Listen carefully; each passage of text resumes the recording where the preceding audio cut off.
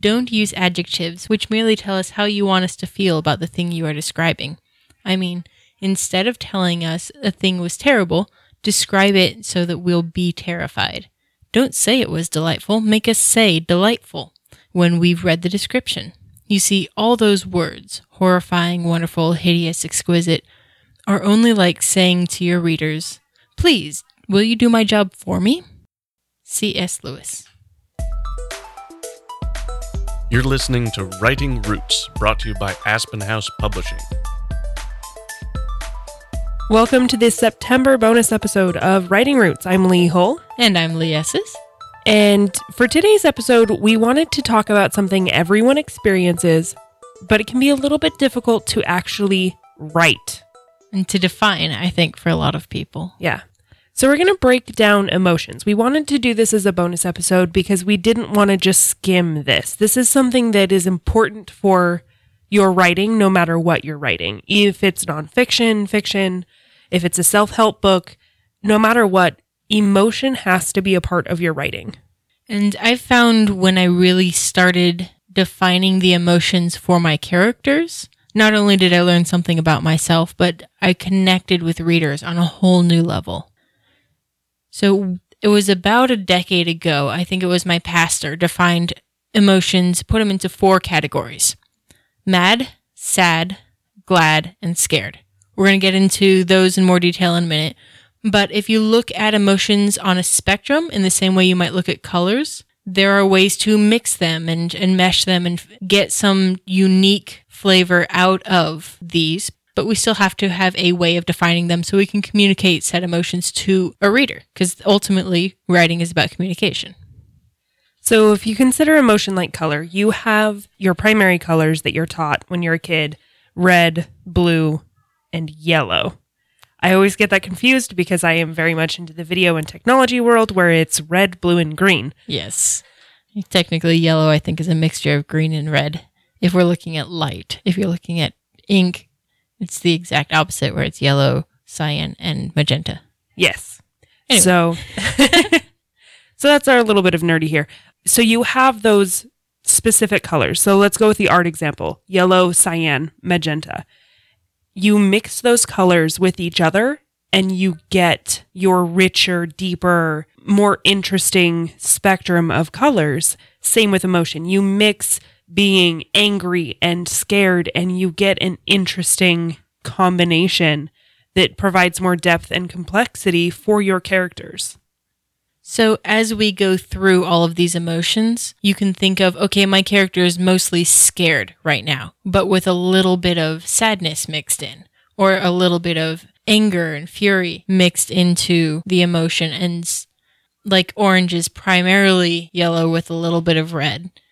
We can intermix all of these and give percentages if you as a listener are anything like me and have to think of everything in like lines and numbers. Another thing to consider, it is actually scientifically proven that teenagers feel emotions stronger than adults do. So as you write a teenage character, it's not that they're intentionally being dramatic. It's just oftentimes, especially the younger you go, it's often the first time this character has ever felt this particular emotion. If you think back to when you were a teenager, or if you are a teenager now, just think of all of those hormones that are messing with your emotions. You know, you can be sad for no apparent reason. You can be happy for no apparent reason. It's because what's happening inside your body is new. It's different. It's a physiological thing that causes those emotions to just rage out of control. Yes. Another thing to think about your character when figuring out emotions are how long they've been experiencing these emotions, because that does change the flavor of the emotion. If I've been angry for a really long time, it becomes bitterness or resentment instead of a flash response to an injustice. If I've been sad for a really long time, it moves toward depression instead of just having a bad day. And same with fear, it becomes anxiety. Mm-hmm. And it becomes, and when you have anxiety, it's not necessarily a fear response to something specific, but a fear response to anything. Mm-hmm. And a quick note about, we talked a little bit about writing teenagers. As a female, I get really annoyed when men write about females having emotions in response to, especially that time of month. It completely invalidates the emotions that a female is going through. Yeah, note to all male writers out there, females are humans. We have emotions no matter what time of month it is. Yes. And if you write that is the excuse for her acting that way, I will put your book down. Absolutely. If you think of sociopaths, so people who experience very little emotion, of having that emotion volume turned way down, I would say for a lot of females, that time of month turns it extra up, extra loud. So they're feeling every emotion more, but that does not invalidate the feelings that they are going through. So there's also something that when it comes to emotions, a character's outlook will change how they're responding to things. Consider somebody who is very religiously devout to a benevolent God. They are going to usually have a more optimistic, positive outlook and happier responses to bad situations. Having a deity associated with your character, I think, ends up being a coping mechanism in a lot of ways. Sometimes it's a very healthy coping mechanism, sometimes not. I am a Christian. I'm not shy about that. But as we write about deities, and next month during October, we're going to look a little more into the roles that deities play in storytelling. But as we write about them, understanding how they affect our characters' emotions and the mindset that somebody goes through. So let's pretend for a moment I believe in karma. I can walk up to somebody and punch them in the face and assume they deserved it, right? That's a theological explanation for an emotion. I want that to happen. I got really close to doing that the other day. Someone was mistreating a dog and I was this close to just laying them on the ground. Yeah.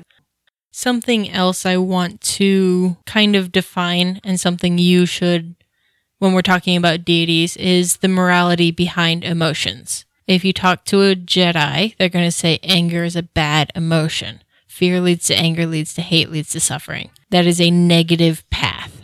And then some emotions like happiness and joy are positive emotions. But in my experience, at least in reality, if we're not associating with a particular deity, all of the emotions are non-moral. Doesn't mean they're immoral. What I'm saying is you can have a bad guy be happy. That doesn't make him a good guy. Yeah, they're very amoral. Yeah, that's the word. So let's talk about kind of the do's and don'ts of writing emotion. First, the do's. When you are writing somebody with emotions, you need to make it physical. Show us those physical responses in your character to the emotion or what's causing the emotion. So if my boss walked in right now and then called me into his office and then shut the door, my gut would turn.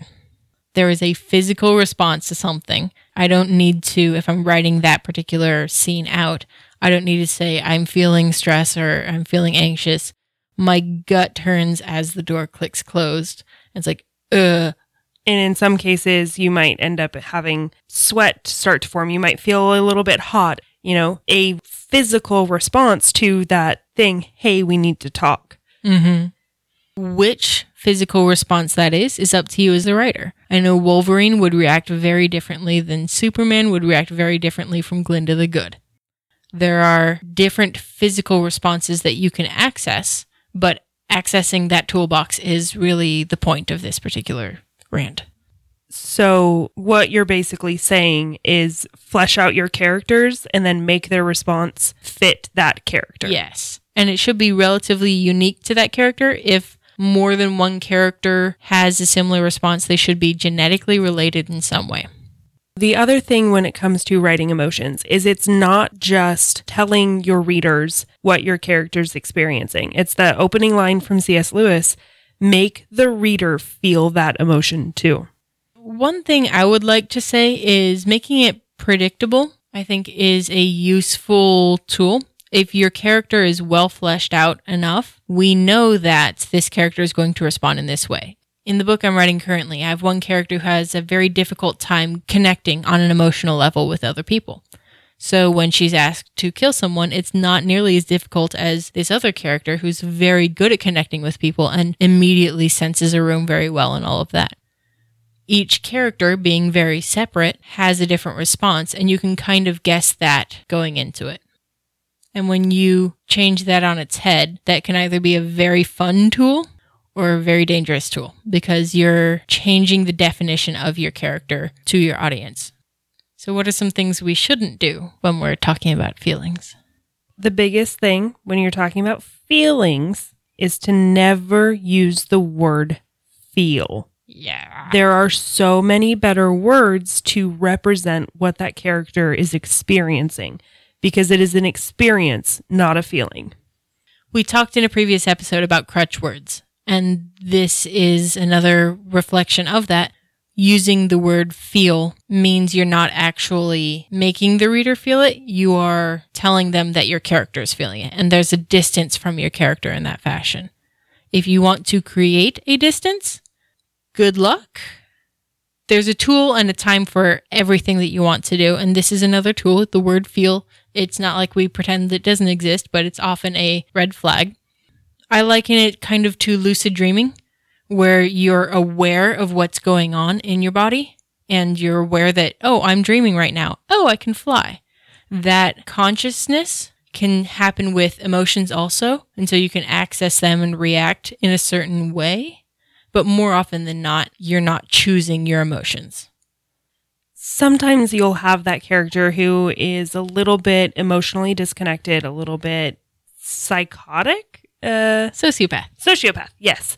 They'll recognize when they're supposed to be experiencing a certain emotion. And they may end up saying, I should be feeling this. Mm-hmm. And that's an okay place to use the word feel and feeling because they're recognizing something that would be a normal response for someone else. Yeah. I promised myself that if I ever got into screenwriting or script writing for the stage or anything like that, I will never make a character say, I feel it. Every time I see that on the screen or on the stage, I facepalm. It's like I pity every actor who has to deliver that line. So another thing that you should avoid when you are writing emotion are your adjectives and adverbs. That goes back to the show don't tell thing. Oftentimes you're saying something redundant, and there's a better word to combine with an adverb. So she smiled happily. In most cases, you can see that you're telling the reader how to feel. The way to say somebody smiled happily is to say they had a genuine smile. Yeah.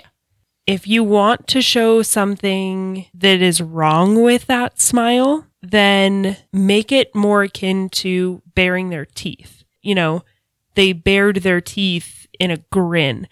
That gives you that sense that there's something wrong with that smile without saying, he smiled evilly. Yeah. You can only use the phrase cruel smile once, maybe. If you're lucky. If my editor doesn't hate me. Another note about what to avoid when writing emotions is avoid giving your tertiary characters, the shopkeep, the baker, avoid giving them more than one emotion per scene.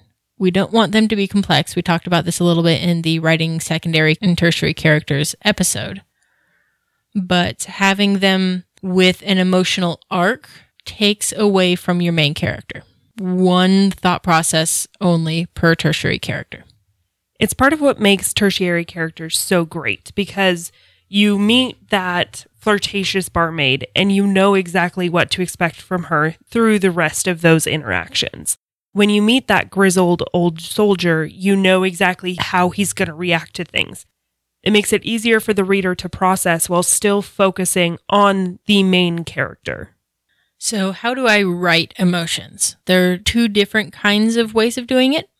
And that's in your main character. That's inside feeling versus portraying it in another character. So if I'm writing the scene of this moment right now, I can say that Lee has her hands on her hips and she's sort of swaying back and forth. That tells me something about her mood versus what I'm feeling inside right now. So when you're portraying a physical emotion in someone else, so if you're having a character observe physical responses from a different character, they're going to describe what is happening physically. They're going to see that the person is holding their head in their hands and just shaking their head, and you can describe it like they just look like they're bearing the weight of the world. She can run her fingers through her hair. She can bite her lip. She can sort of stand on one foot versus the other. All of these physical motions will tell you about the emotional state of the other character. And it's something that in our lives, we observe all the time without realizing it. We see people experience emotions and we subconsciously process that in order to know how to react to that person. So maybe that's something that you can do is an exercise is as you're going through your day, watch people, see people, think about how you would describe them in your book. How would you describe what they're doing affecting their emotions? And another way that I've found helpful, at least for me, is understanding word choice.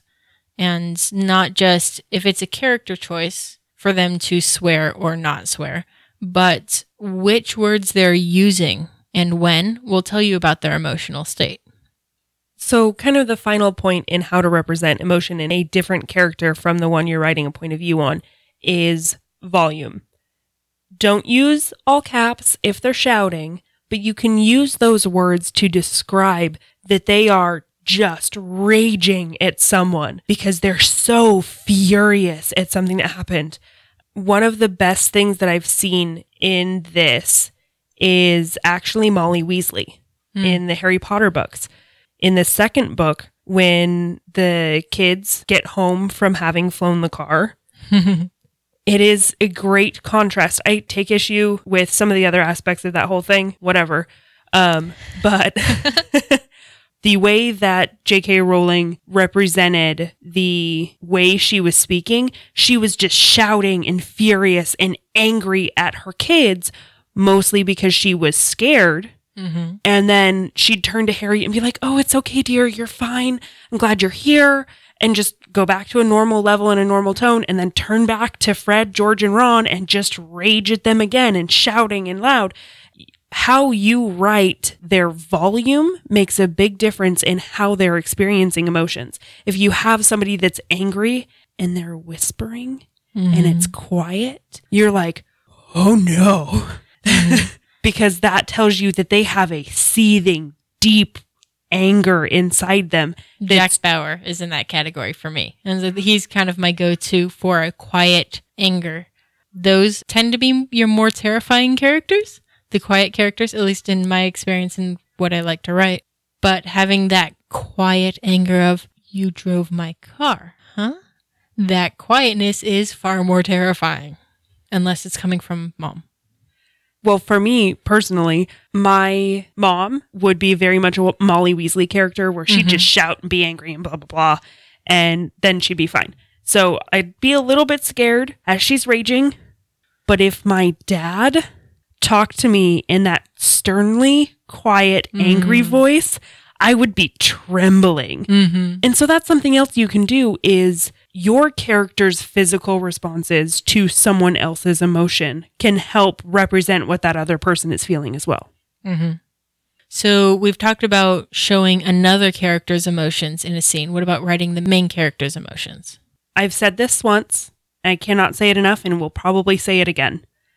Make the reader feel that emotion. Describe their heart pounding more rapidly.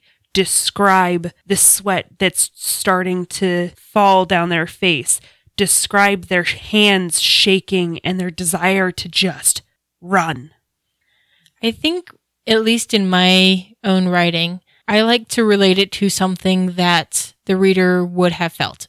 We are assuming that my readers have never felt someone trying to thread a rope through someone's arm before. They won't have felt that. But they... Through the arm? Yeah, there are two bones in there. It was a thin rope. Yeah, he was a slave. That was how they transported slaves. Anyway. But that feeling is not something most of my readers will have felt. But they might have had a migraine, or they might have had a toothache that just didn't go away. This throbbing ache that they couldn't do anything about. So even though threading the arm is going to be a lot more painful, if I can relate it to something that the reader might have experienced at some point in their life, I'm more likely to get that effect across. So one of the questions I see in the ether often is, how do I punctuate a character's thoughts? Do I say, he thought, comma, italics this, or whatever? My answer is almost always just delete the he thought and just put it in the rest of it, because everything outside of dialogue is your character's impression of what's going on. So one of the things that I do in order to show a reaction from the character is I'm actually asking questions. Not in dialogue, but really? Did she just call me that after she did this? That asking a question outside of dialogue will help define your character's emotions in a very specific and detailed way. So there are also different states of being that aren't necessarily emotional, but can have similar reactions or cause emotions. So if someone is hungry, what kind of reaction do they have when they're hungry? Do they get hangry? Yep. I think it was my mom said that Jesus got hangry. That was like his thing. Because, he cursed the fig tree, and then like the next scene, he was destroyed the temple, as I recall. So he was hungry and then just went off on everybody. Jesus was hangry.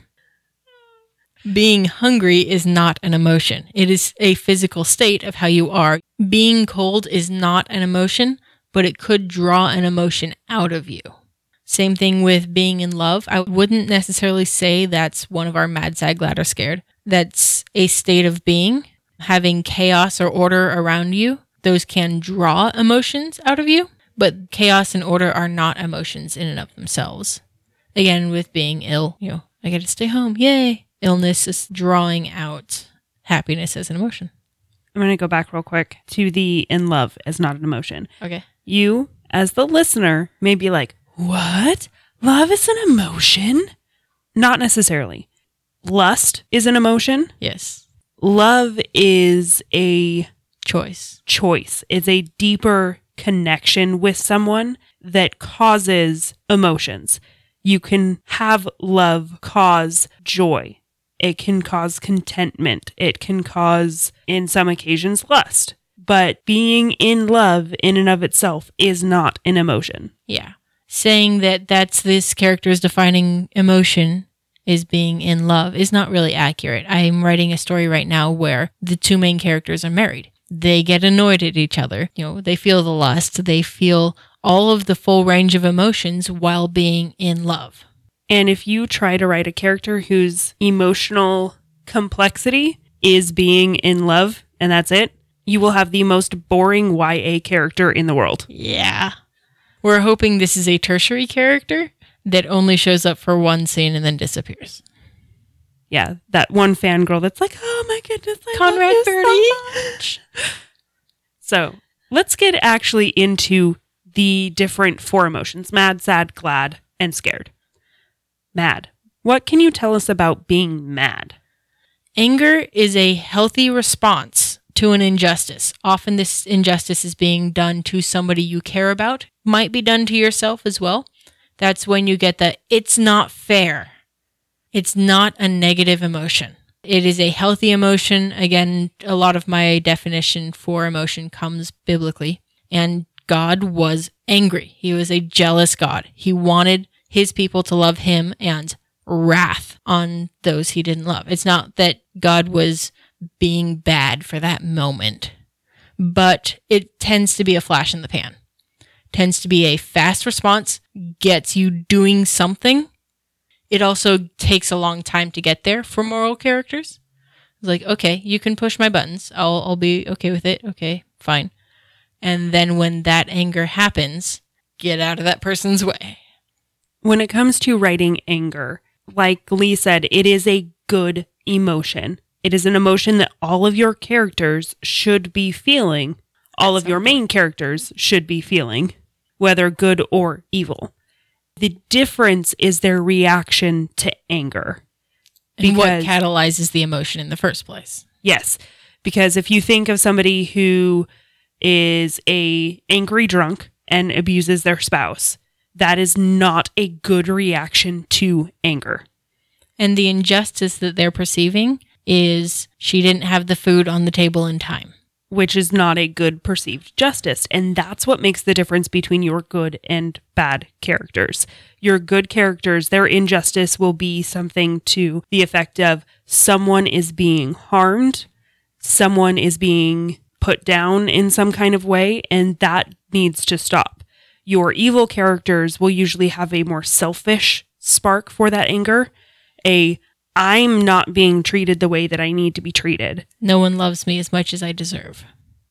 So we talked a little bit about mixing emotions. If anger is mixed with any of the other emotions, what effect does it have? Anger usually has a reactionary kind of response. So if you mix anger with fear, you're going to get a fight response. You're going to get somebody who is willing to scrap their way out of whatever is making them angry and scared. In the same vein, if you're mixing sadness with anger, you end up with a bitterness. And then some of the more positive ways is a righteous anger. Okay, we're doing this for a good reason. John Wick, they killed my dog. I'm going to wipe out the entire mafia and anyone associated with crime in New York. Because of my righteous anger. Yes. You have a dog. You know how that goes. Oh, yeah. I would full-blown go John Wick. Yes. So another emotion that we're talking about is sadness. And this is one that I kind of feel is easy to overdo, especially if you're having a character death. When you're writing, you can't just saturate the page with sadness. I think mixing the other emotions in makes the sadness more potent. I'm going to use an example from probably my favorite character in Brandon Sanderson novels is one of the main characters from the Stormlight Archive series. He has depression. And it's very, very well represented through the entire story where he's just sad. He doesn't feel like he's getting what he deserves as a person. But no matter what he faces, he is always fighting for other people. He is always fighting to save lives.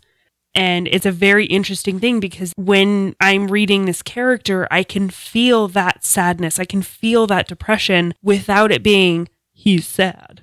And sadness doesn't always present as tears. Just like we were talking the physiological responses for any of these emotions. Obviously, sadness, the sign in sign language says tears, but it's not always tears. If I am sad, I tend to distance myself from people because I don't want to make things worse. And connecting with people is often the catalyst for sadness, so distancing tends to be my solution. You can also have people that will lash out when they're sad. They will have something bad happen in their lives and it will actually cause them to get angry.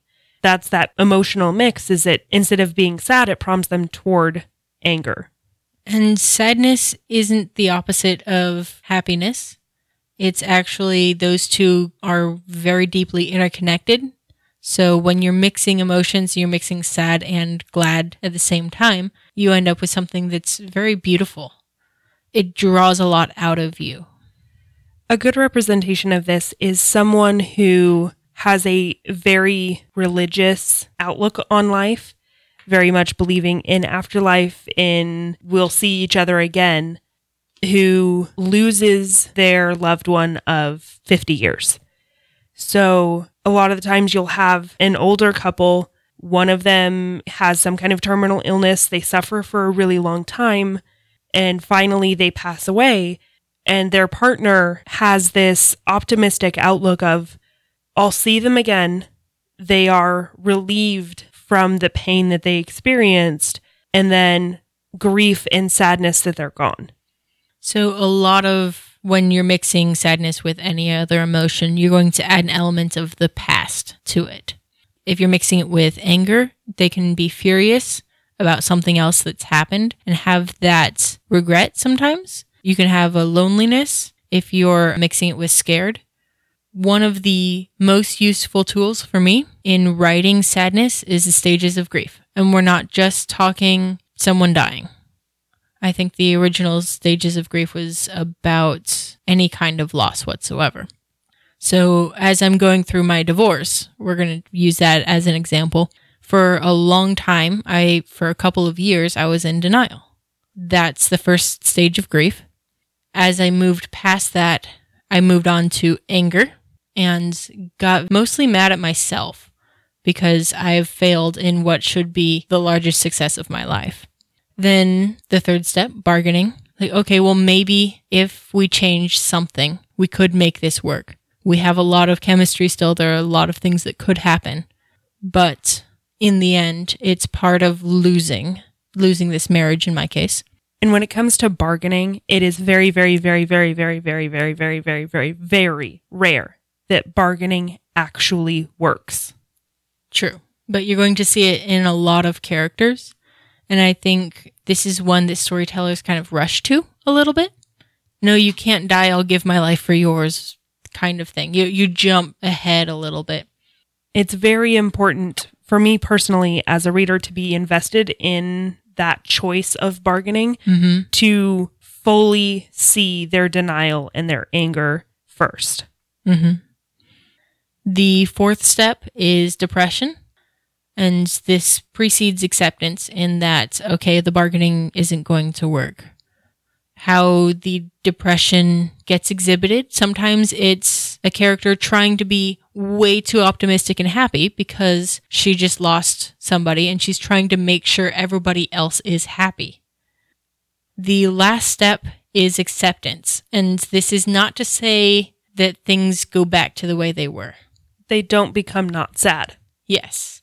It is still part of the grief, and it is more often than not the longest one because you spend the rest of your life in this phase. And it's not that I get another dog because my dog died. It's that I still loved my first dog and I'm able to move on. So when it comes to writing sadness, especially when it comes to writing depression, remember that it is a very deep emotion. It is not fleeting. Very raw. And exactly, it is not a fleeting emotion. It is something that will stick with your character for a very long time if it is true sadness. One of the ways that I've found to make it very big is to make it very small. It's not that this character died and I really want them back, blah, blah, blah. It's he turned to talk to her in her chair, but she wasn't sitting there anymore.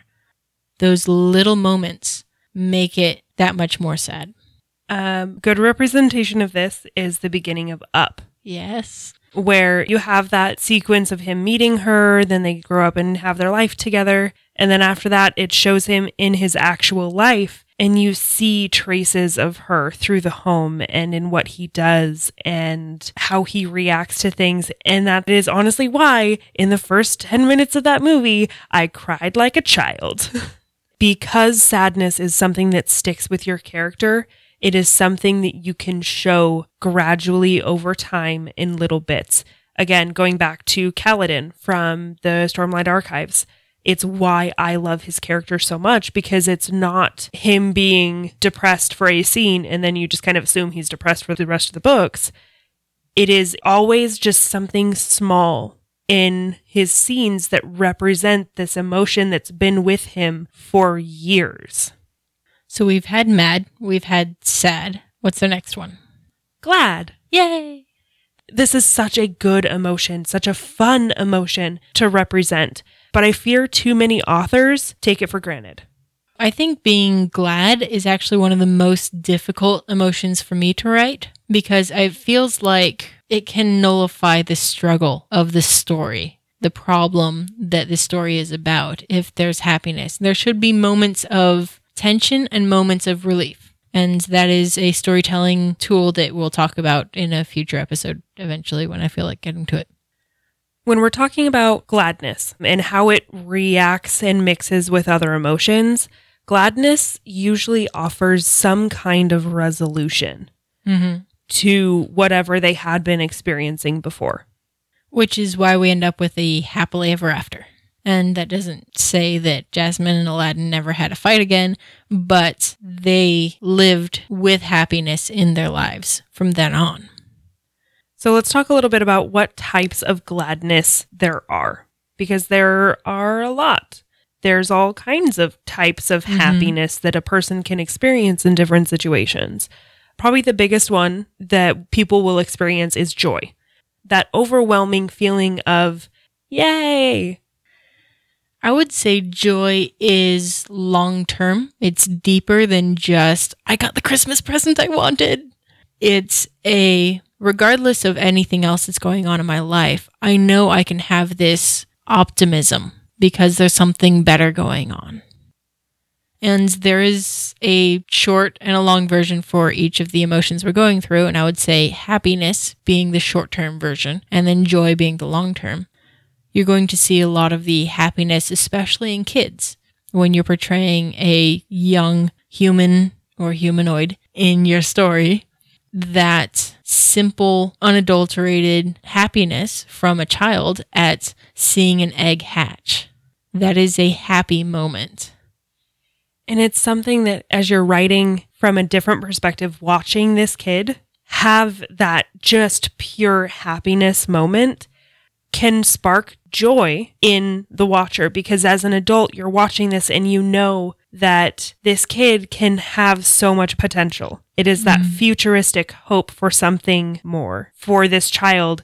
I love watching my nieces and nephews open like Christmas presents or just experience something new in lives, because I'm like, oh, you're so young. You have so much in front of you. You're going to experience this happy emotion so much more. It's going to be great.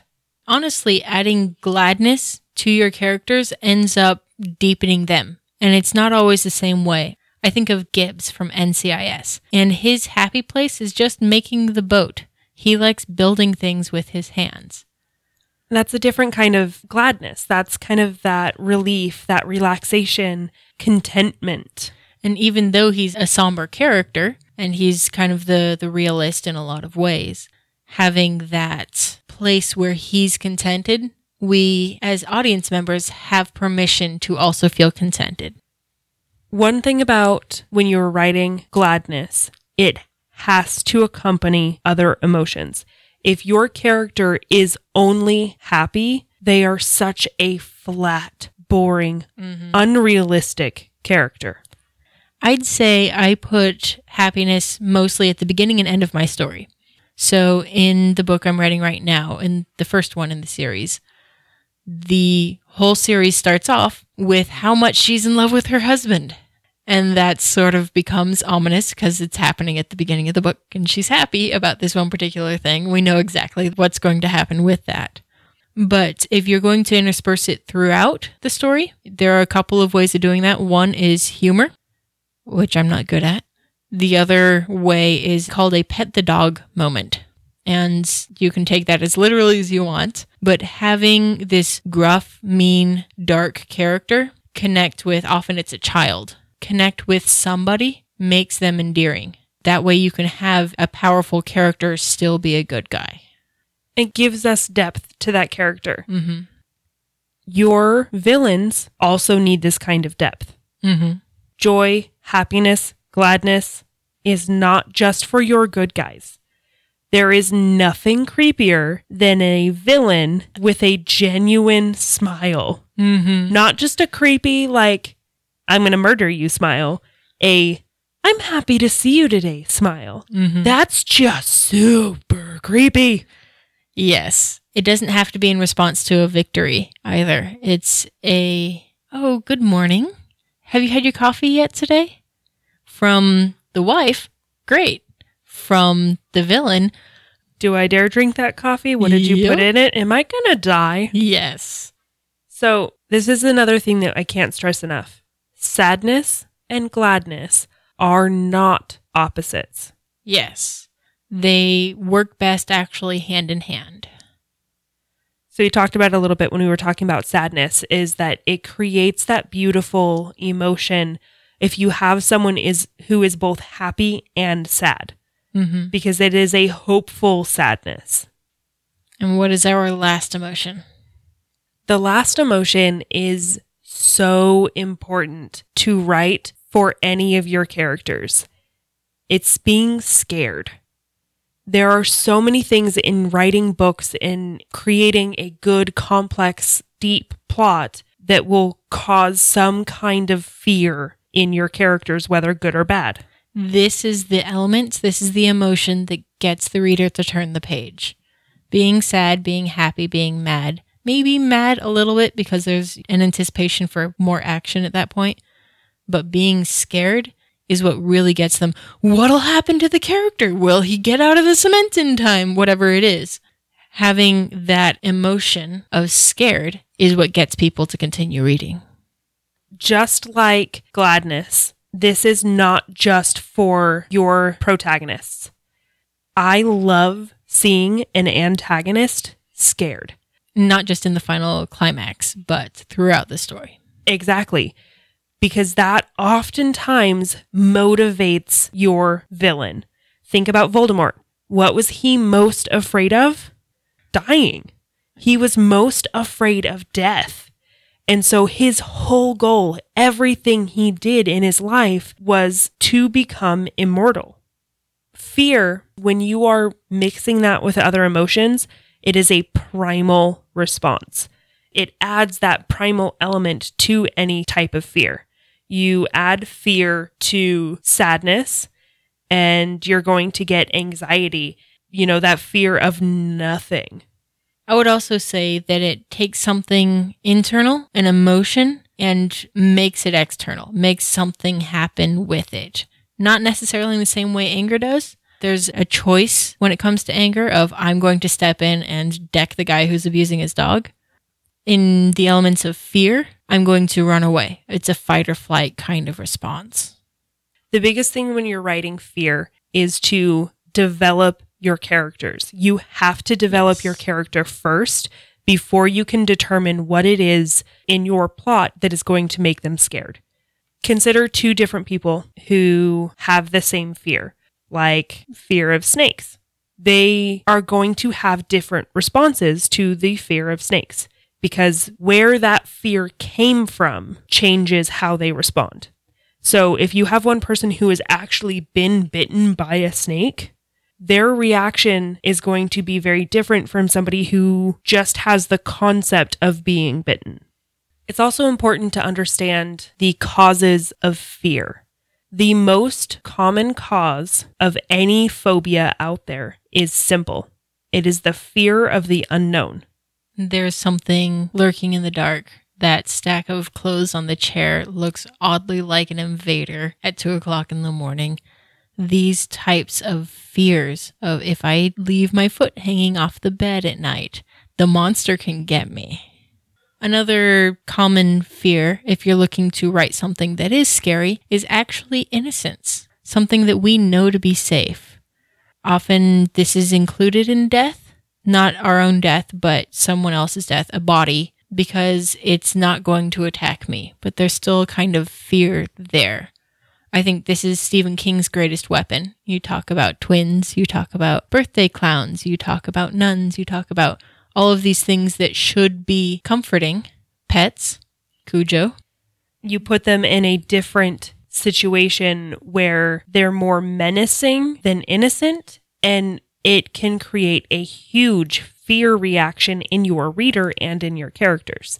So when you're considering your characters and what kind of things they're afraid of, you have to consider their backstory, their history, because most fears are conditioned responses. Yeah.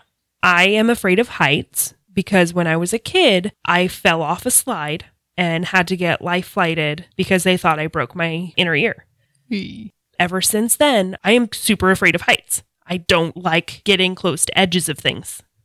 So if you're going to have a character that experiences fear based on a memory or a past experience that is what they're afraid of, there is some point in your story where you're going to have to show that. So if you have a character who you want to run into a burning building to save a child, but they're afraid of fire, at some point in time, you're going to have to show us the burn scar that covers their arm or their face because they almost died in a fire one time. And this is not an obligatory flashback. I am not a fan of prologues. I'm not a fan of flashbacks. I'm not a fan of thoughts written, he thought. I'm not a fan of several things that a lot of authors like to use. But flashbacks especially often are superfluous. He can tell the story, and that act of telling the story and what he tells and what he omits is still part of his character. We talked about word choice at the top of the episode. Having him tell that he had his face pushed into a fire when he was a kid, and then later say it was his brother, we know since the beginning that he hates. That adds depth to your character. All right, so let's get into the nitty-gritty of fear itself. Fear is one of those emotions that will always cause a physical response of some kind. Your body is going to go into fight or flight mode. It is either going to want to punch the thing in the face or just run away and get away from whatever it is that's causing that fear. I will add freeze to that. Fight, flight, or freeze. When you're writing this, your character's response needs to be inherent to that character. So if you have a character who is trained to fight, to kill, their response is going to be fight. If you have a character that's never encountered anything like that in their lives, their response is going to be to flee, to run away. So think about your character and psychologically, what would they do in that situation? Also, your brain, when encountering fear, shuts down. See, I've found in panic situations for me, all of my emotions shut down, just gone. It becomes a purely logical system, which is dangerous because thinking slows you down. As a martial artist, it's one of the hardest things for me to get through is to stop thinking about it and make it into an instinct. A lot of the time, fear gets rid of rational decisions in most people. You'll have occasionally people like Lee here and occasionally like me where we shut down our emotions so we can think about it logically. Mm-hmm. But most of the time, your character will have no rational decision-making ability. If you're using the word feel in this moment, you're doing it wrong. Yes. Let me explain a little bit so that if you have a character like Lee or me, where they shut down their emotions, the reason I shut down my emotions when I'm faced with fear type responses is because of what I do for a living. Mm-hmm. I worked in the news where if something big happened, something bad happened, I cannot respond emotionally to it. I need to do my job and get it done. Exact same thing with what I currently do as a 911 dispatcher. If I have that terrible call that someone just got murdered, I can't have an emotional reaction to that. It scares me. I have those emotions, but in the moment, I shut it down and I get my job done. And I would say that's a compliment to you and your character because there are a lot of people who are emotional people and not everyone can do what you do. If we had another author in a writing club, Crystal Hart, as a 911 dispatcher, she'd be crying with the person on the other end of the phone. It would not end well. So again, that goes back to develop your character so you know how they will respond to fear. Types of fear. Some of your types of fear, you'll have anxiety, you'll have panic, you'll have horror, and you'll have terror. All of those have different reactions. And there's other types of fear. Those are just the ones that I can kind of think up off the top of my head. They're different veins of fear that will have a different reaction. The last two I mentioned, horror and terror. Horror is a revulsion to whatever you're facing. Too much blood in the scene. Seeing a mutilated corpse, you're going to experience horror at that, not terror. Terror is running into something that is a very deep fear. Usually you will be terrified if you are encountered with the possibility of death. Your death, not someone else's death, your death. Something else I wanted to touch on real quick with the scared is gaslighting. And this is just something I've been researching a lot lately for a play that I wrote. Gaslighting is when one character manipulates another character into feeling particular emotions. It's a type of emotional abuse.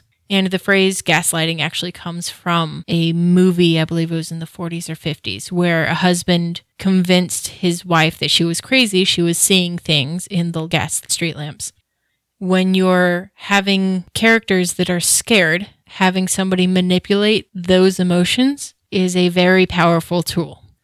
Oh, the roof caved in last week, so maybe you don't want to stand right there. How about you stand over here instead? I am expressing control over you by manipulating your emotions, especially your fear response.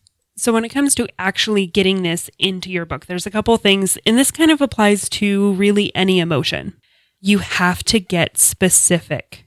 Get deep into that character from their point of view to represent what they're feeling. Not tell us what they're feeling, but to represent it. Give us those physical reactions.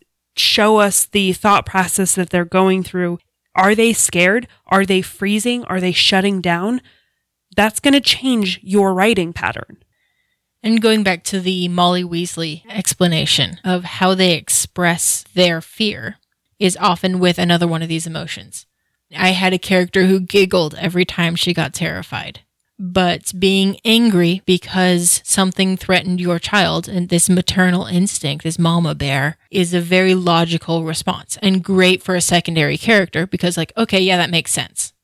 I will say it again and again and again. Make the reader feel that emotion.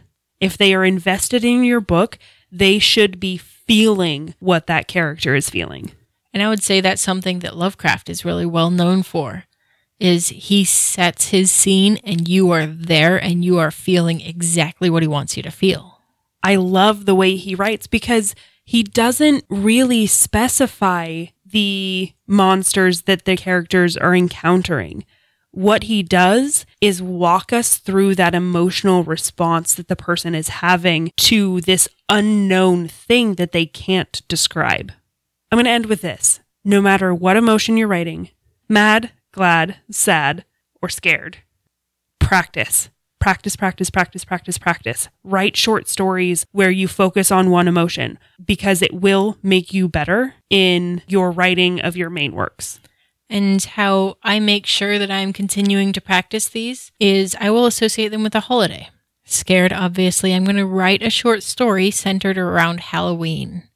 And for Halloween, every year, I release a short story centered around fear. For sadness, I will often do something in the end of winter. I'll try to do something around that time. For anger, I'll do something at the beginning of summer. For glad, I often do Christmas. I went back and a short horror story that I wrote that I absolutely loved when I wrote it. I finally went back and reread it. And it was like, oh. I haven't decided yet if I'm going to rewrite it for our October bonus episode, which will be short stories written by different members of the writing club, or if I'm going to write something else entirely. But this is a great way to not only practice, but to see yourself grow. All of the stuff that we've been exploring is stuff that we have learned and encountered and had to practice, and we hope that it will make your work better. So practice. Use emotions. Go out, observe emotions in people in real life so you can represent that in your book, no matter what kind of book it is. And until we see you next time, or until you hear us next time, do one thing. Write selfishly. If you have a question or comment for our hosts or a topic you'd like us to cover, send us an email at writingroots@aspenhousepublishing.com or find us on Facebook by searching for Aspen House Publishing.